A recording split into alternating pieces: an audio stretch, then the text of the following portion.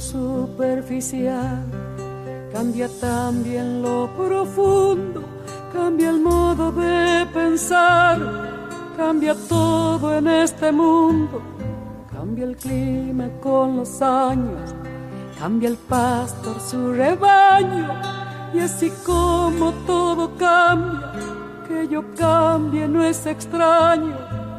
This is Jacobin Radio. I'm Susie Wiseman, back with you after a long absence.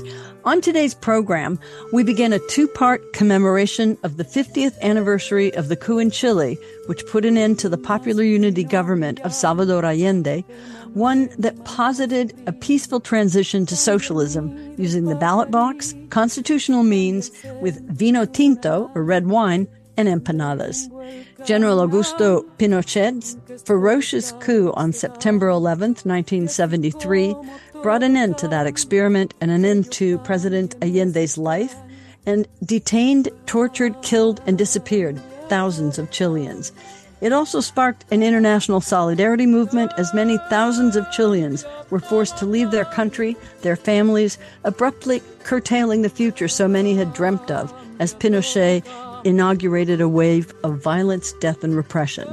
Oscar Mendoza joins us from Glasgow, Scotland, where he landed in May of 1975 as a political refugee straight from Chile's prisons.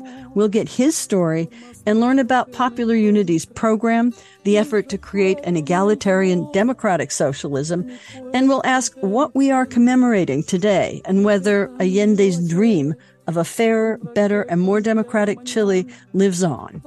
All this when our program returns in just a moment.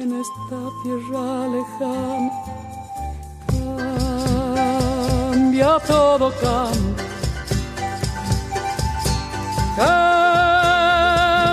todo, cambia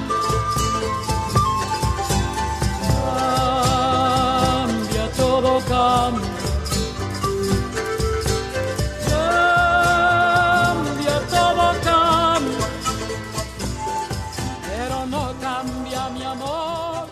This is Jacobin Radio. I'm Susie Wiseman, back after some significant health challenges that are increasingly in the back or rear window, and I'm happy to be with you today. We're going to begin our two-program series marking the 50th anniversary of the September 11th, 1973 coup d'etat in Chile that overthrew the Popular Unity government and the life of President Salvador Allende, instituted ferocious and savage mass repression, and provoked enormous international solidarity. We begin today talking to Oscar Mendoza, whose life was upended on that day nearly 50 years ago, when, in his words, his carefree days of youth came to an abrupt halt, followed by detention, torture, and imprisonment.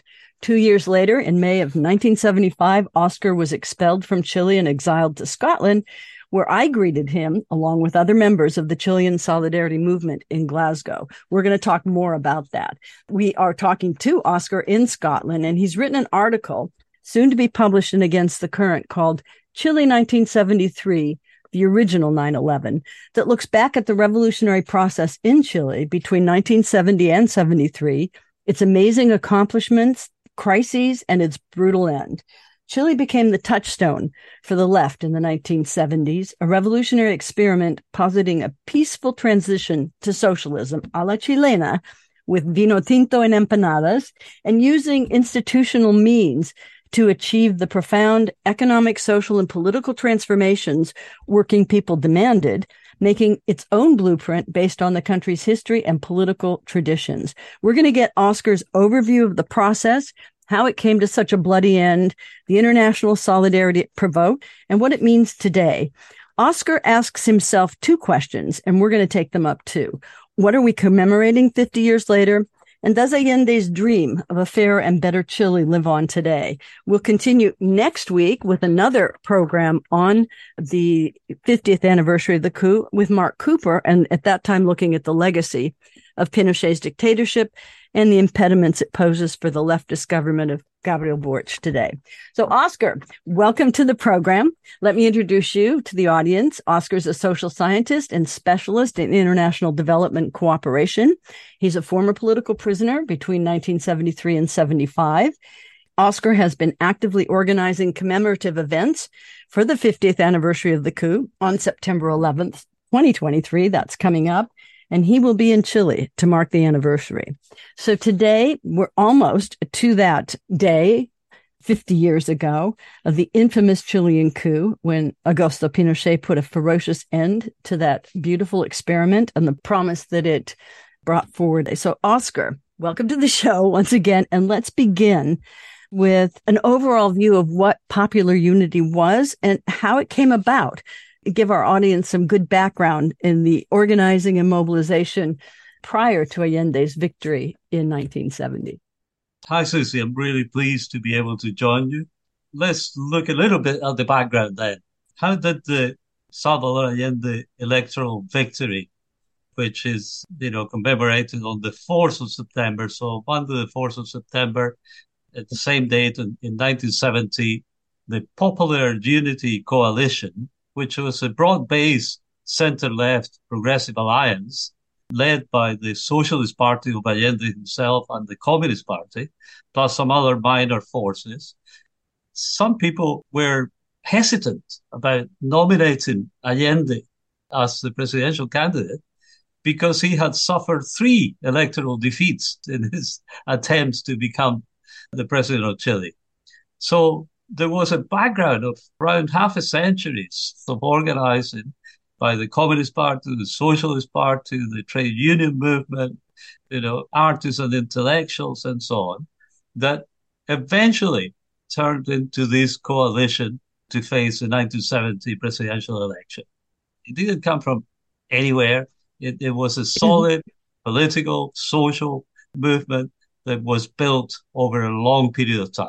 That's a really important point to bring up because most people think that somehow there was luck in the stars and suddenly this coalition could just come together proposing a radical new vision of how, in the wake of the miserable experience of the Soviet Union and then again China too, that imposed a view of socialism from the top down rather than the bottom up, and certainly not including any form of democracy. And here we have in Chile what seemed, I guess, in the world to be a surprise victory. So maybe you could just talk a little bit now about what it was, the Popular Unity government, what was novel about it, and go over in the broadest form what was the Via Chilena, or the Chilean way to socialism.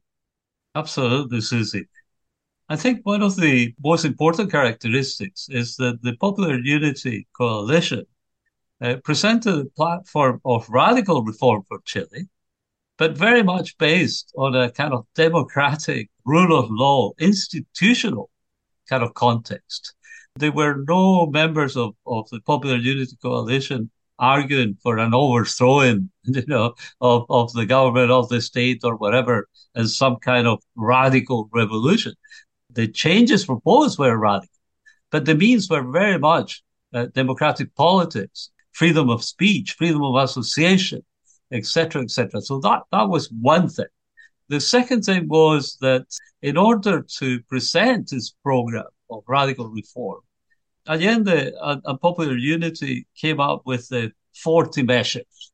So, the 40 medidas, the first 40 steps towards this massive radical change. And they were radical.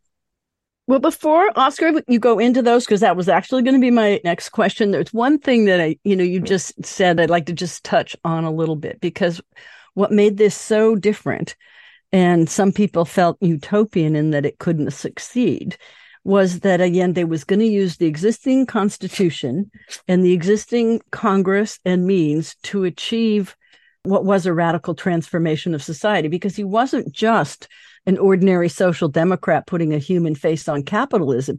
He was actually positing a peaceful road to socialism, and that made it just extraordinary and completely different.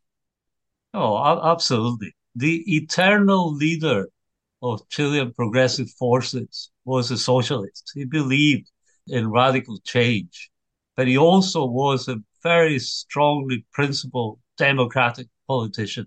He believed in the rule of the majority and by legal means, and he was prepared to work with Congress, even though there was a majority against him, and he was prepared to use the 1925 Constitution as it was as a framework.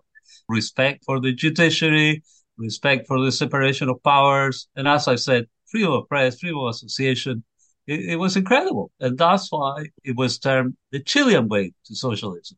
He wasn't going to copy anybody. He wasn't Right. going to be Fidel Castro. And this is important. I think it's really important because it was so novel that people just immediately dismissed that it was possible. And then on the other hand, if you look today, the attempts, let's say, by Corbyn in the Labour Party or even Bernie Sanders in the United States to put forward a view of democratic socialism, and stress on the democratic because socialism got such a bad name from the terrible experience of the Soviet Union and China to a certain extent. So let's go into the 40 measures, as you call it.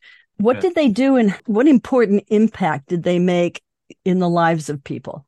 Well, I think it's very important to understand that as a kind of an umbrella for the 40 measures was an expansionary economic policy led by Pedro Buscovich, the Minister of Economics, which meant that unemployment was reduced significantly, real wages increased significantly, and the economy was very active.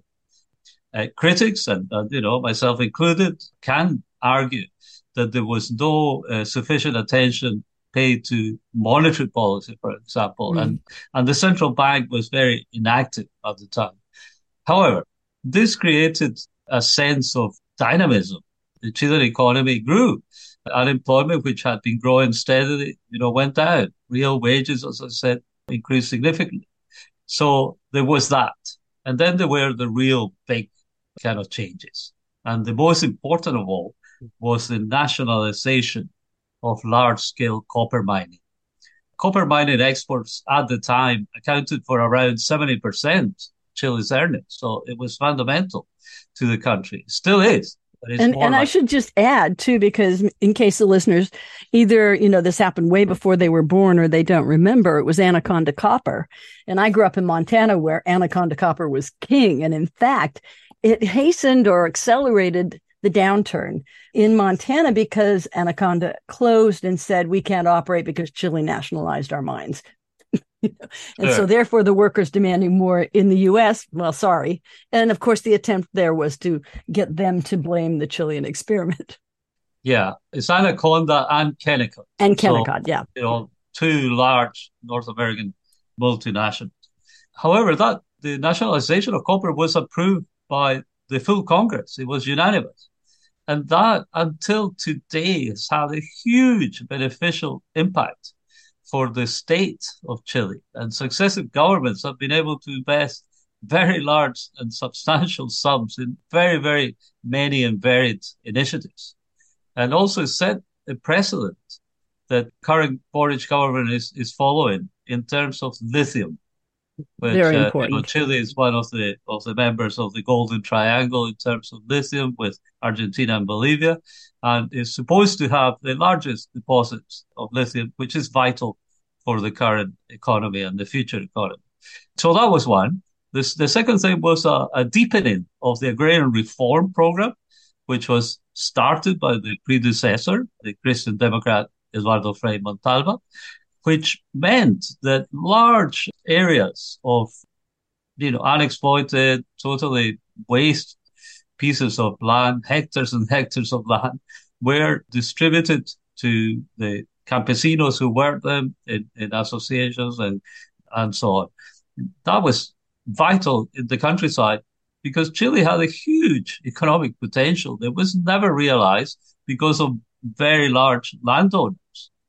And even until today, the result of agrarian reform, although everything was reversed for a period during the dictatorship, it meant that the Chilean countryside became highly productive, which it is until today. Right. Other measures, much more on the social policy side, included the liter of milk distributed freely to children under 15 and lactating mothers, which made a huge dent on infant mortality, but also the health of young people. And it was a program that was copied across Latin America, and it still persists. So amazing impact on families, or kind of real day-to-day improvement in people's lives. Can you talk a little bit more just about that? Because I remember in the early days after the coup, when all the refugees arrived in Scotland and people were discussing especially the issue of how the milk was distributed in the shanty towns and campamentos, or the poorest neighborhoods, where certainly everybody needed it. But I remember one lively discussion at night when Victor, who you know, talked about how he fell out with his family. He was from the Mir. His parents were communists, and his parents were in charge of how that distribution should take place in their neighborhood. And they said, well, there are this many families, and therefore each family gets this amount of free milk. And Victor argued with his parents, but that's not fair. We have 3 kids. They have, our neighbors have 8 and another has 11. We can't do it like that. And we have to have some mechanism where people decide for themselves. So maybe that to me was just so intriguing. And I think it really speaks a lot to the democratic organization that the Popular Unity government, or not say allowed, but encouraged. So maybe you can talk a little about that. Yeah, sorry, Susie. I take the point, but largely and on a massive scale, the milk distribution was made through the state organizations, so that, you would have local clinics with health personnel, particularly those looking after, infant and lactating mothers' health. So that the process was very well run. In general, Chile has always had functioning institutions. Chile's never been anywhere close to a kind of failing state and so on. The lack of services or the lack of provision sometimes is entirely due to political reasons, to motives other than the capacity of the Chilean state to deliver. So largely the program ran very smoothly. And as I said, it was copied by other Latin American countries, and it was an exemplar of its case.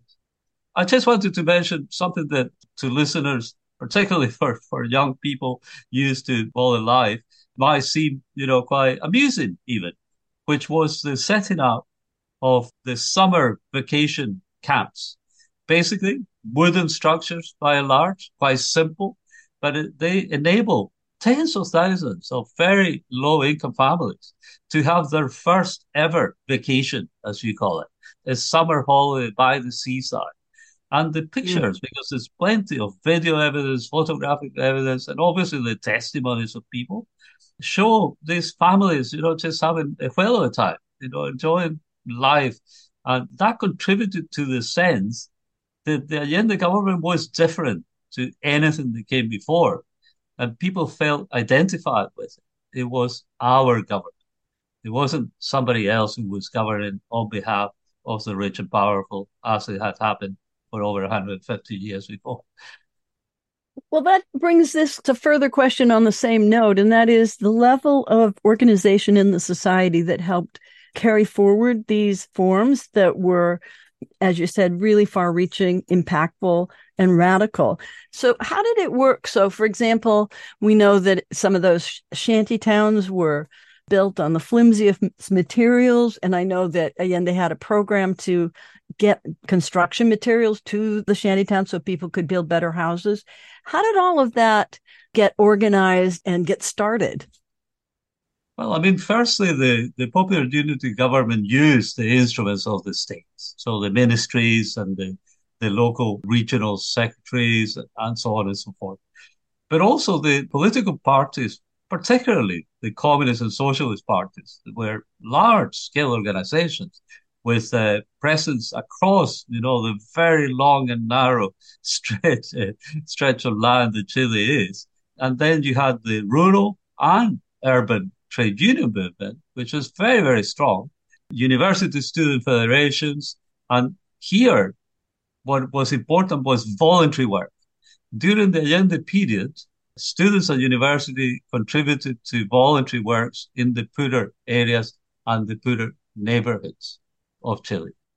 Okay, so you've got this large-scale involvement, and the way you're describing it, Oscar, is that the state moved forward using its own already existing means, but it was implemented from below by students, workers, residents, all of the rest of it.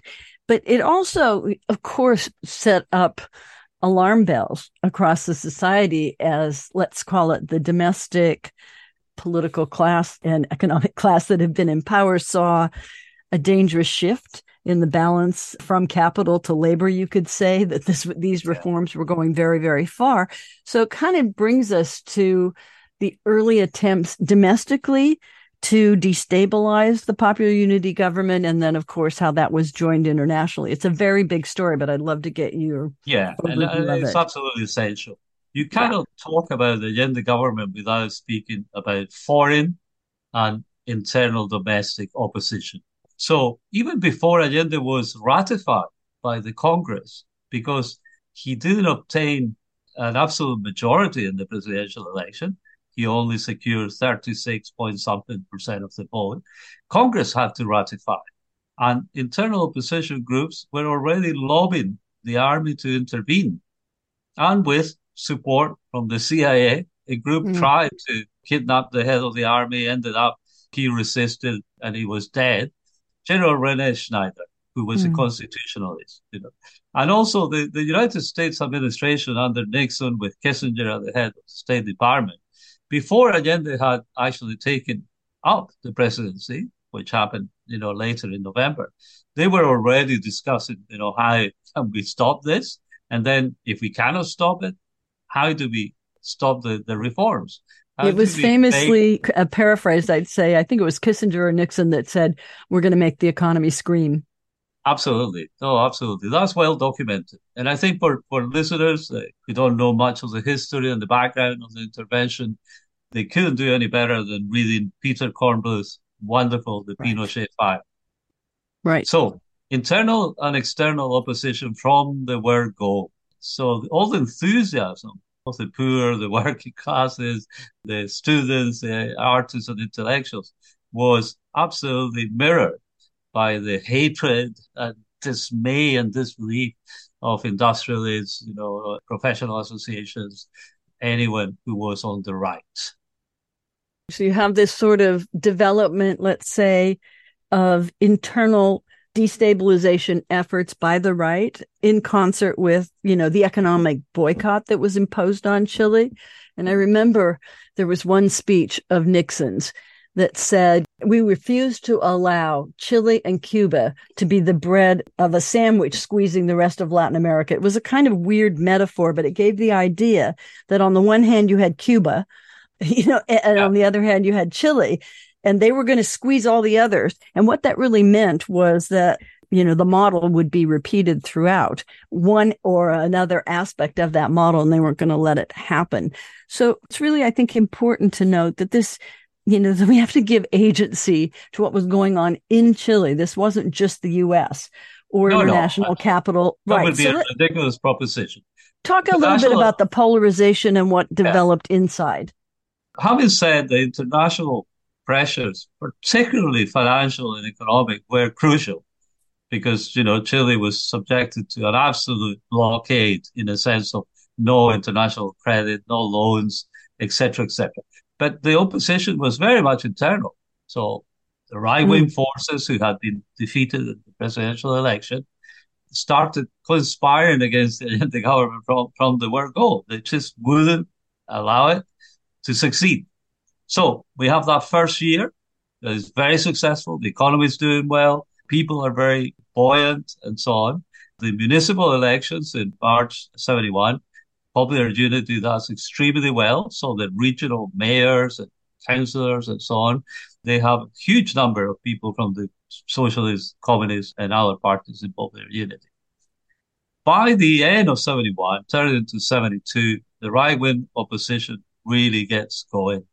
And we have the beginning of strikes, but these are not worker strikes. These are the patrones, as we say in Chile. So, the owners of companies or the owners of road transport fleets, etc., etc. And also the start of 72 sees something absolutely incredible for Chile at the time, which was absolute lack of basic goods available in the supermarkets, in the shops and so on.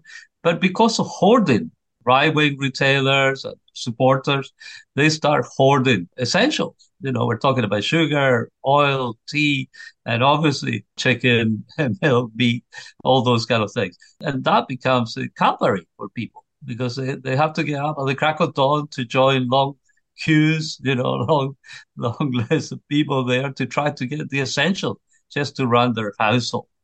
And yeah, go ahead, because this is the beginning of a period where you're going to see more and more, well, discontent on the one hand from people who are in long lines for basic goods. But can you talk a little bit about who formed the opposition at that point? I know it leads up to the famous, March of the Pots and Pans, which we can get into. But just how did the shortages contribute to the increasing polarization? Well, the shortages were just one element in a sense, because the right-wing media and Chile's media was absolutely dominated by TV channels and newspapers in particular, but also a long list of radio stations that were very much aligned with the opposition. The opposition initially was divided between Christian Democratic Party that had been in power the 6 years before Allende, but they had presented a very progressive candidate themselves.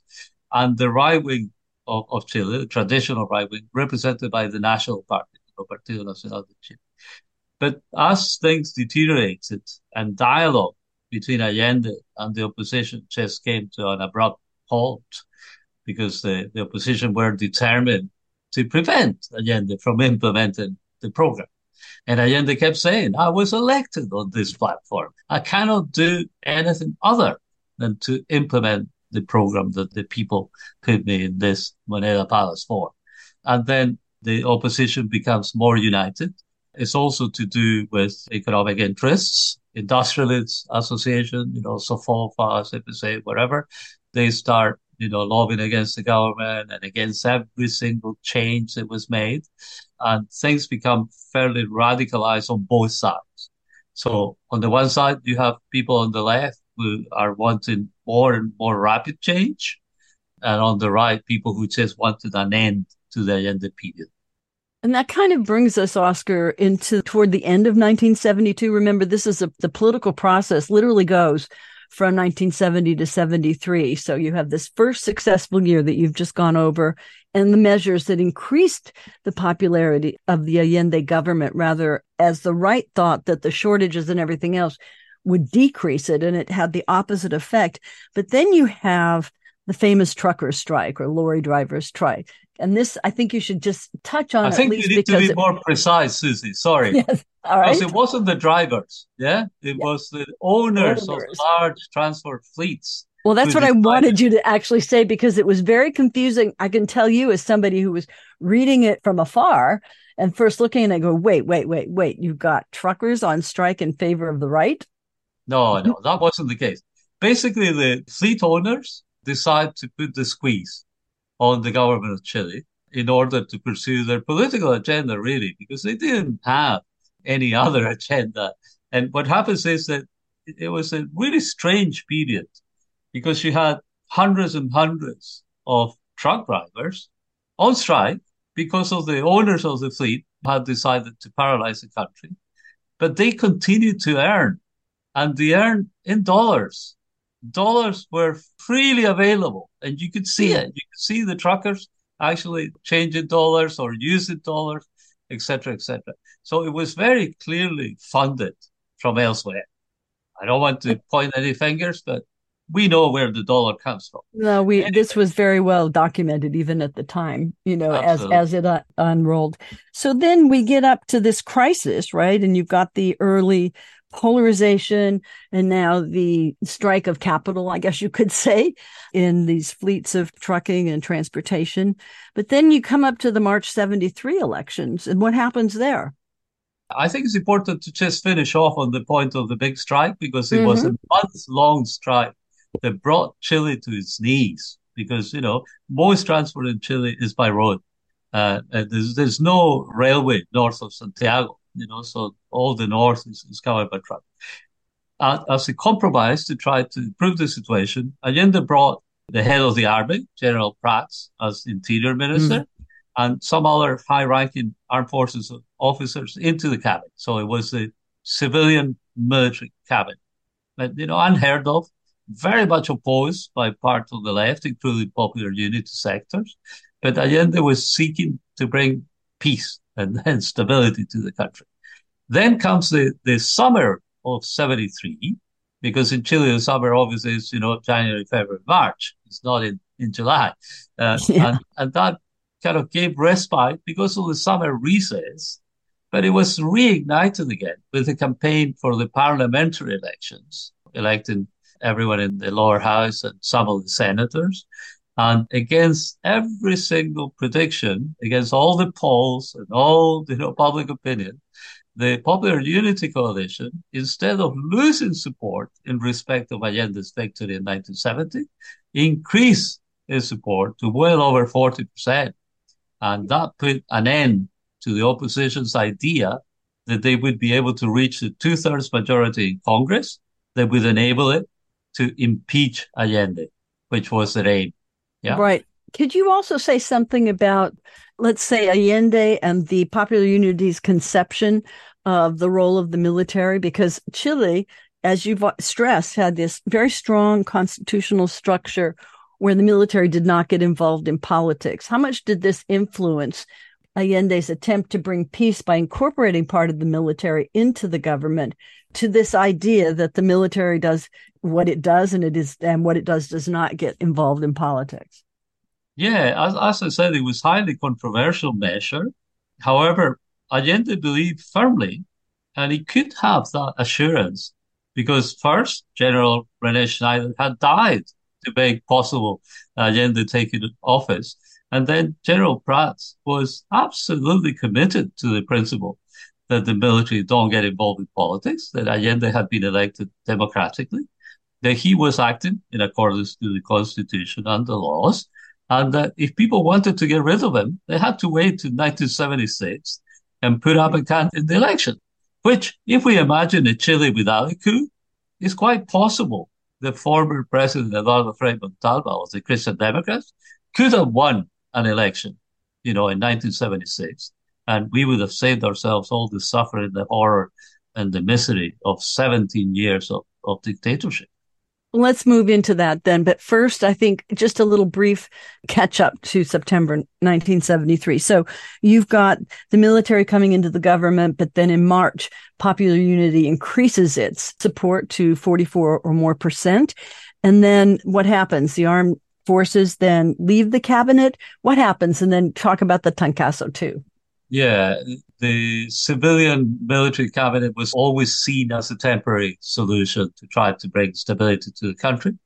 Within the armed forces, coup supporters in the high-ranking officers, generals, admirals, Air Force chiefs, they start to pressure the high-ranking leadership of the different armed forces to withdraw from serving in the government.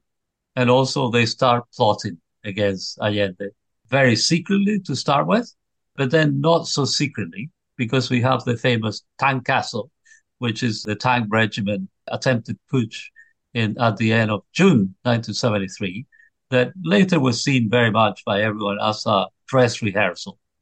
Basically, the military tried to see what would happen. Thankfully, the tank regiment push was put down by General Prats at the head of the army, and there were only some casualties because some people did die on that day, as a result of the army intervention. But it was a relatively small number of people, and the situation was brought under control. But that was the run-up to September. We're talking about end of June. Beginning of September is not far. So what did happen in those days? Because I remember discussions about massive mobilizations to defend Allende. It's Allende, the people, it doesn't rhyme in English, but the people defend you.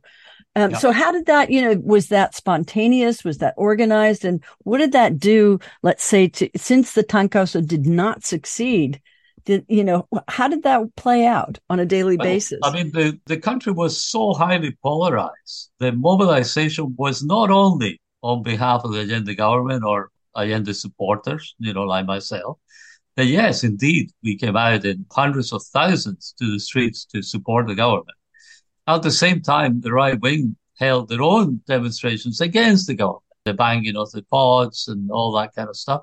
The women of the right played a very important role because the wives of the generals harassed and hounded General Prats until he was forced to resign at the end of August 1973. And really, that was the final part of the plan. Without General Prats at the head of the army, the plotters, the supporters of the coup, the people like Arellano Stark, who'd been in discussions with the United States administration and so on, they were ready then to strike. And Allende was very conscious of this, and we were all very conscious. We lived in a climate of absolute tension and anxiety, as in expecting a coup to happen at any moment. Because of that, Allende made the very difficult decision to call for a referendum. Basically, he was going to call the Chilean people to the ballot box once more, showing again and again that he was a democratic socialist. You know, he believed in the ballot box. He believed in institutions. He believed in the rule of law. And he was ready to make his announcement on the 11th of September, 1973, calling it a referendum. And he has said, if I lose the referendum, I'll leave. I'll leave the Moneda Palace and somebody else can take over. But let's do this, as a democratic country with democratic institutions. And let's show the world that the Chilean way, the revolution towards socialism with the red wine and empanadas was not just a form of speech. It was something he truly believed in and he was absolutely committed to. However, the armed forces chose that same day and they went ahead with the coup, and the rest is very well documented. So we know that the beautiful experiment was brought to an end on September 11th, 1973, and that President Allende died. But then you get this horrendous, ferocious, brutal repression that shocked everyone, a curfew, toque de queda, outlawing long hair and women wearing pants. And just, it was so much larger than anyone could have ever expected. Maybe at this point, Oscar, a half an hour into our discussion, talk about your own experience in this period and your involvement, let's say even in the inner circle of Allende. What happened to you? Well, first of all, I want to say that perhaps because so many of us were young and inexperienced and idealists, although we were expecting the coup, and the coup was felt in the air, you could breathe it, almost touch it. The brutality of the repression was something that was extremely difficult to comprehend, particularly at first. I think the older Communist Party members and leaders who had been persecuted earlier in the history of the country, they probably knew what many people call the fascist repression would do. But I certainly found it brutal to an extent, very, very difficult to comprehend for a young, naive, stupid young person in a way. I was woken up the day of the coup. I was visiting my sister, who had two little girls by then, my nieces, who are still, very much around, because my mother was visiting from our hometown in the south of the country, a couple of hours away from Santiago. As a dutiful son, I had turned up and stayed for a couple of nights so I could see my mom and she wouldn't be so worried about me. And basically what happened by my brother-in-law, he was a very involved activist in the Socialist Party, and he formed part of a small detachment that was in charge of the security of the party, including the security of the Central Committee and so on, and also provided by a number of the members of the Presidential Guard, the GAP, and he was called to his duties. And without hesitating, I joined him.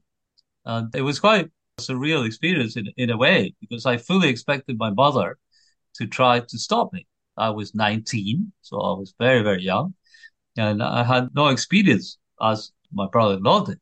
But instead, she just gave me a big hug and kiss, and she said, look after yourself, which I promised I would do. And then we went off.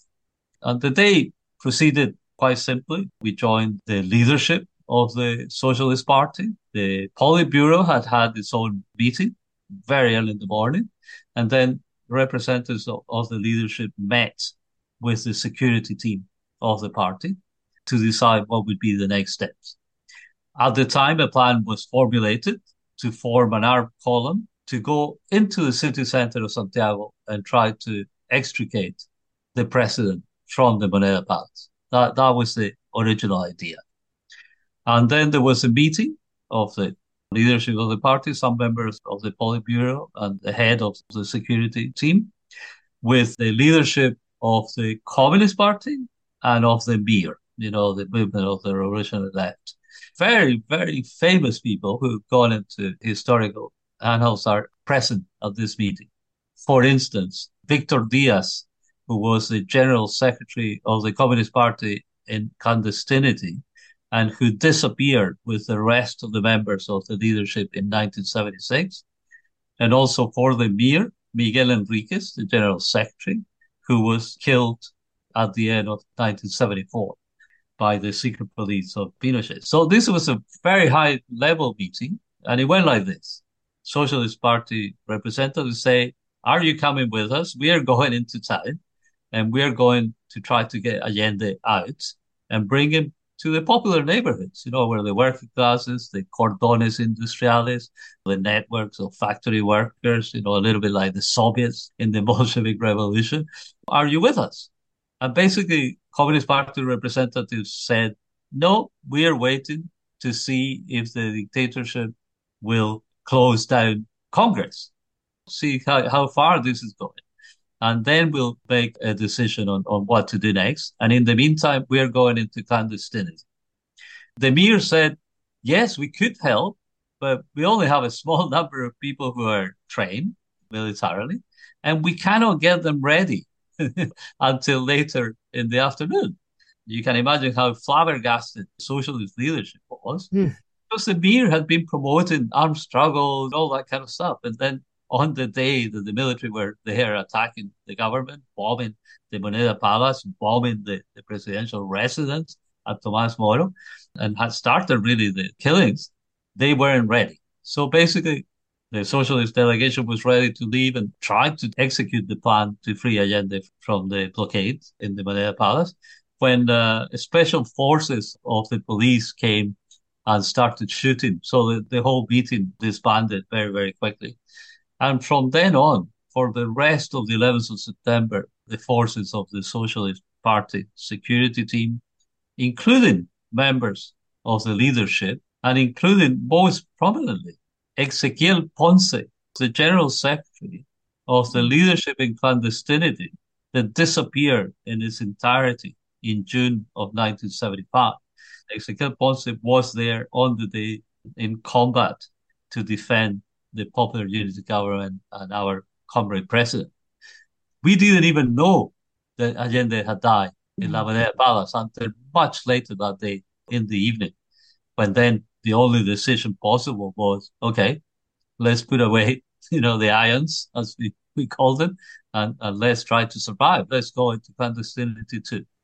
And then, of course, as the world knew and quickly saw that the two football stadiums were turned into concentration camps, my own husband and your friend Roberto Naduris was arrested 2 days after the coup, young university professor, along with others, and held in the stadium for 60 days and tortured, of course, as everyone was. There was massive repression. What then happened to you in the next 2 weeks, Oscar? Well, initially, it took us about 2.5 days actually to get out from the area of Santiago South where all this activity happened on the day of the coup. Initially, I was relatively fine.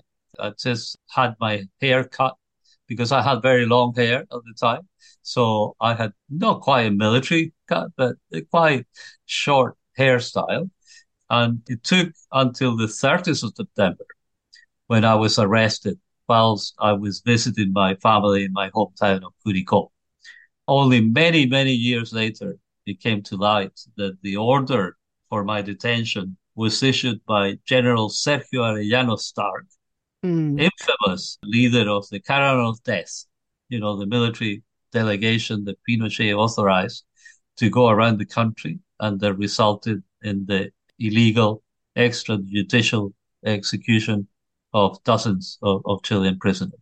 And you're probably one of the few survivors of that caravan of death. I am indeed. I had to take part in the court proceedings, so I had to give my statement as a witness because after I was arrested, I was actually transferred back to Santiago by a military team. And alongside was Wagner Salinas and Francisco Lara, two members of Allende's presidential guard. And whilst they were executed on the 5th of October, 73, I was taken to the National Stadium where I was kept for a month before a small number of us, about 250 or so, were transferred to the penitentiary of Santiago. And how long were you in the penitentiary? Well, in the penitentiary, I stayed for the rest of my detention period. So from the first few days of November, 73, until the 19th of May of 75, when I was taken from the prison to the central headquarters of the investigative police, PDI as it's called today, and from there to the international airport at Pudahuel in Santiago. Boarded my Swiss Air flight to Geneva, connected to London Heathrow, and from the 20th of May of 75, I have been a resident of the United Kingdom, initially as a political refugee. I always say that I was a political refugee because I could return to Chile after 1988, but I chose to remain in Scotland, married two Scottish born and brought up boys. So it was my choice to stay in Scotland. Basically, my story. Yeah, and I should just say at the opposite end that I was there to greet you, along with Jackie O'Brien and other members of what we formed, the Scottish Solidarity with Chile Committee. And I'll never forget, we had already met many refugees, but I think you were one of the youngest and also one of the most beat up, with bayonets. Yeah. I was certainly one of the youngest throughout the National Stadium or the penitentiary and so on. The majority of people were older, but they weren't that much older. What people failed to grasp is that we lost a generation, over 3,300 killed, 1,400 disappeared, 250,000 of exiled. We lost a whole generation of talented, committed young people. And when I say we lost, Chile lost. Chile would have been a very different place if all those people had been there as part of its development, of its progression, and so on.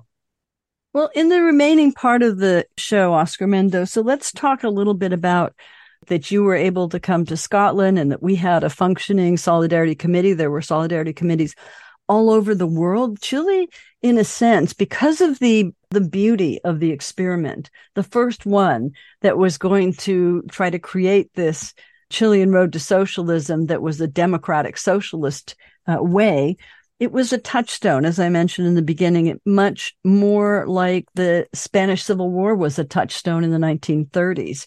But here now in the 1970s, internationally, you got committees organized, refugees welcomed, scholarships given to refugees so that they could begin new lives in universities abroad, especially in Britain, where you went. Can you talk a little bit about the importance of international solidarity as it was expressed in those early years? Yeah, I mean, over these days and taking part in different events and so on, I've highlighted the role of international solidarity. I think solidarity was something that started as soon as Allende was elected, because the whole world, progressive forces all across, North America, Latin America, obviously, but North America, Europe, and further afield, they felt, wow, what's going on here? So this is a avowed socialist guy, and he's saying, I'll make those profound transformational structural changes to Chile, but within the law and on the basis of the ballot box and the respect for institutions. So there was a huge movement of solidarity and warmth towards Allende and his government.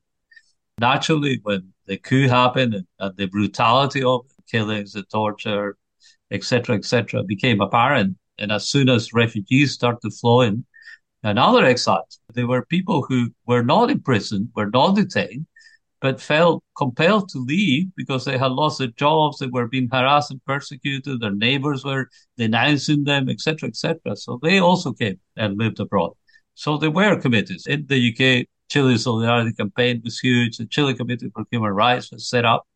And what is now, or I think it's changed name now, but it was the Medical a foundation for the aid to the victims of torture was born out of the Chilean experience. So the solidarity was incredible. Trade unions adopting jail trade unionists, academic institutions offering places and also grants, bursaries, whatever, scholarships, whatever you want to call it. So it was hugely important, and we are forever grateful. I will never cease to express our thanks for the solidarity shown to us. As I put it just a couple of days ago at a civic reception in Glasgow, we came as broken people. We arrived with our dreams shattered, our lives shattered, separated from our families. But thanks to the warmth and generosity of the peoples around the world who welcomed us, we were able to build, good, positive, happy lives and contribute to our society, and become members of unions ourselves and political activists, environmental activists, artists, intellectuals and so on. So absolutely vital. And it was very much reciprocal because the Chilean experience touched the lives of everybody who became involved with it. And I think it wouldn't have happened had you not seen this experiment that was profoundly egalitarian, and that President Allende, along with the Popular Unity Coalition, were what we would call consecuente, that they were consistent in trying to implement the reforms that they proposed in the platform. And so it was a very different sort of experiment, and one that really inspired hope and became a beacon, a kind of magnet for young people everywhere to want to try to do something similar. And of course, as we know, because now we're approaching the 50th anniversary of that coup, and we have another leftist government in power now in Chile who is facing, horrendous backlash within the country itself, even over what this 50th anniversary represents. So, because you mentioned, as we were speaking, Oscar, about various people who were disappeared, we don't know quite yet how many actually were disappeared, and that word entered into the vernacular, disappeared, because before that people could just be killed, right? And now we never knew what happened to them. So why don't you talk a little bit more about that and about the plan that Boric, the president of Chile, announced on August 29th to actually mount and finance a national search for the unaccounted disappeared? Yeah. Well, the New York Times actually carried a very good piece on this. Essentially, the Boric government used the International Day of the Victims of Forced Disappearance, which is the 30th of August, to announce a state-funded and organized plan to search for the truth, to find out what actually happened and be able to, in some measure, be able to help the relatives who spent, half a decade looking for their disappeared.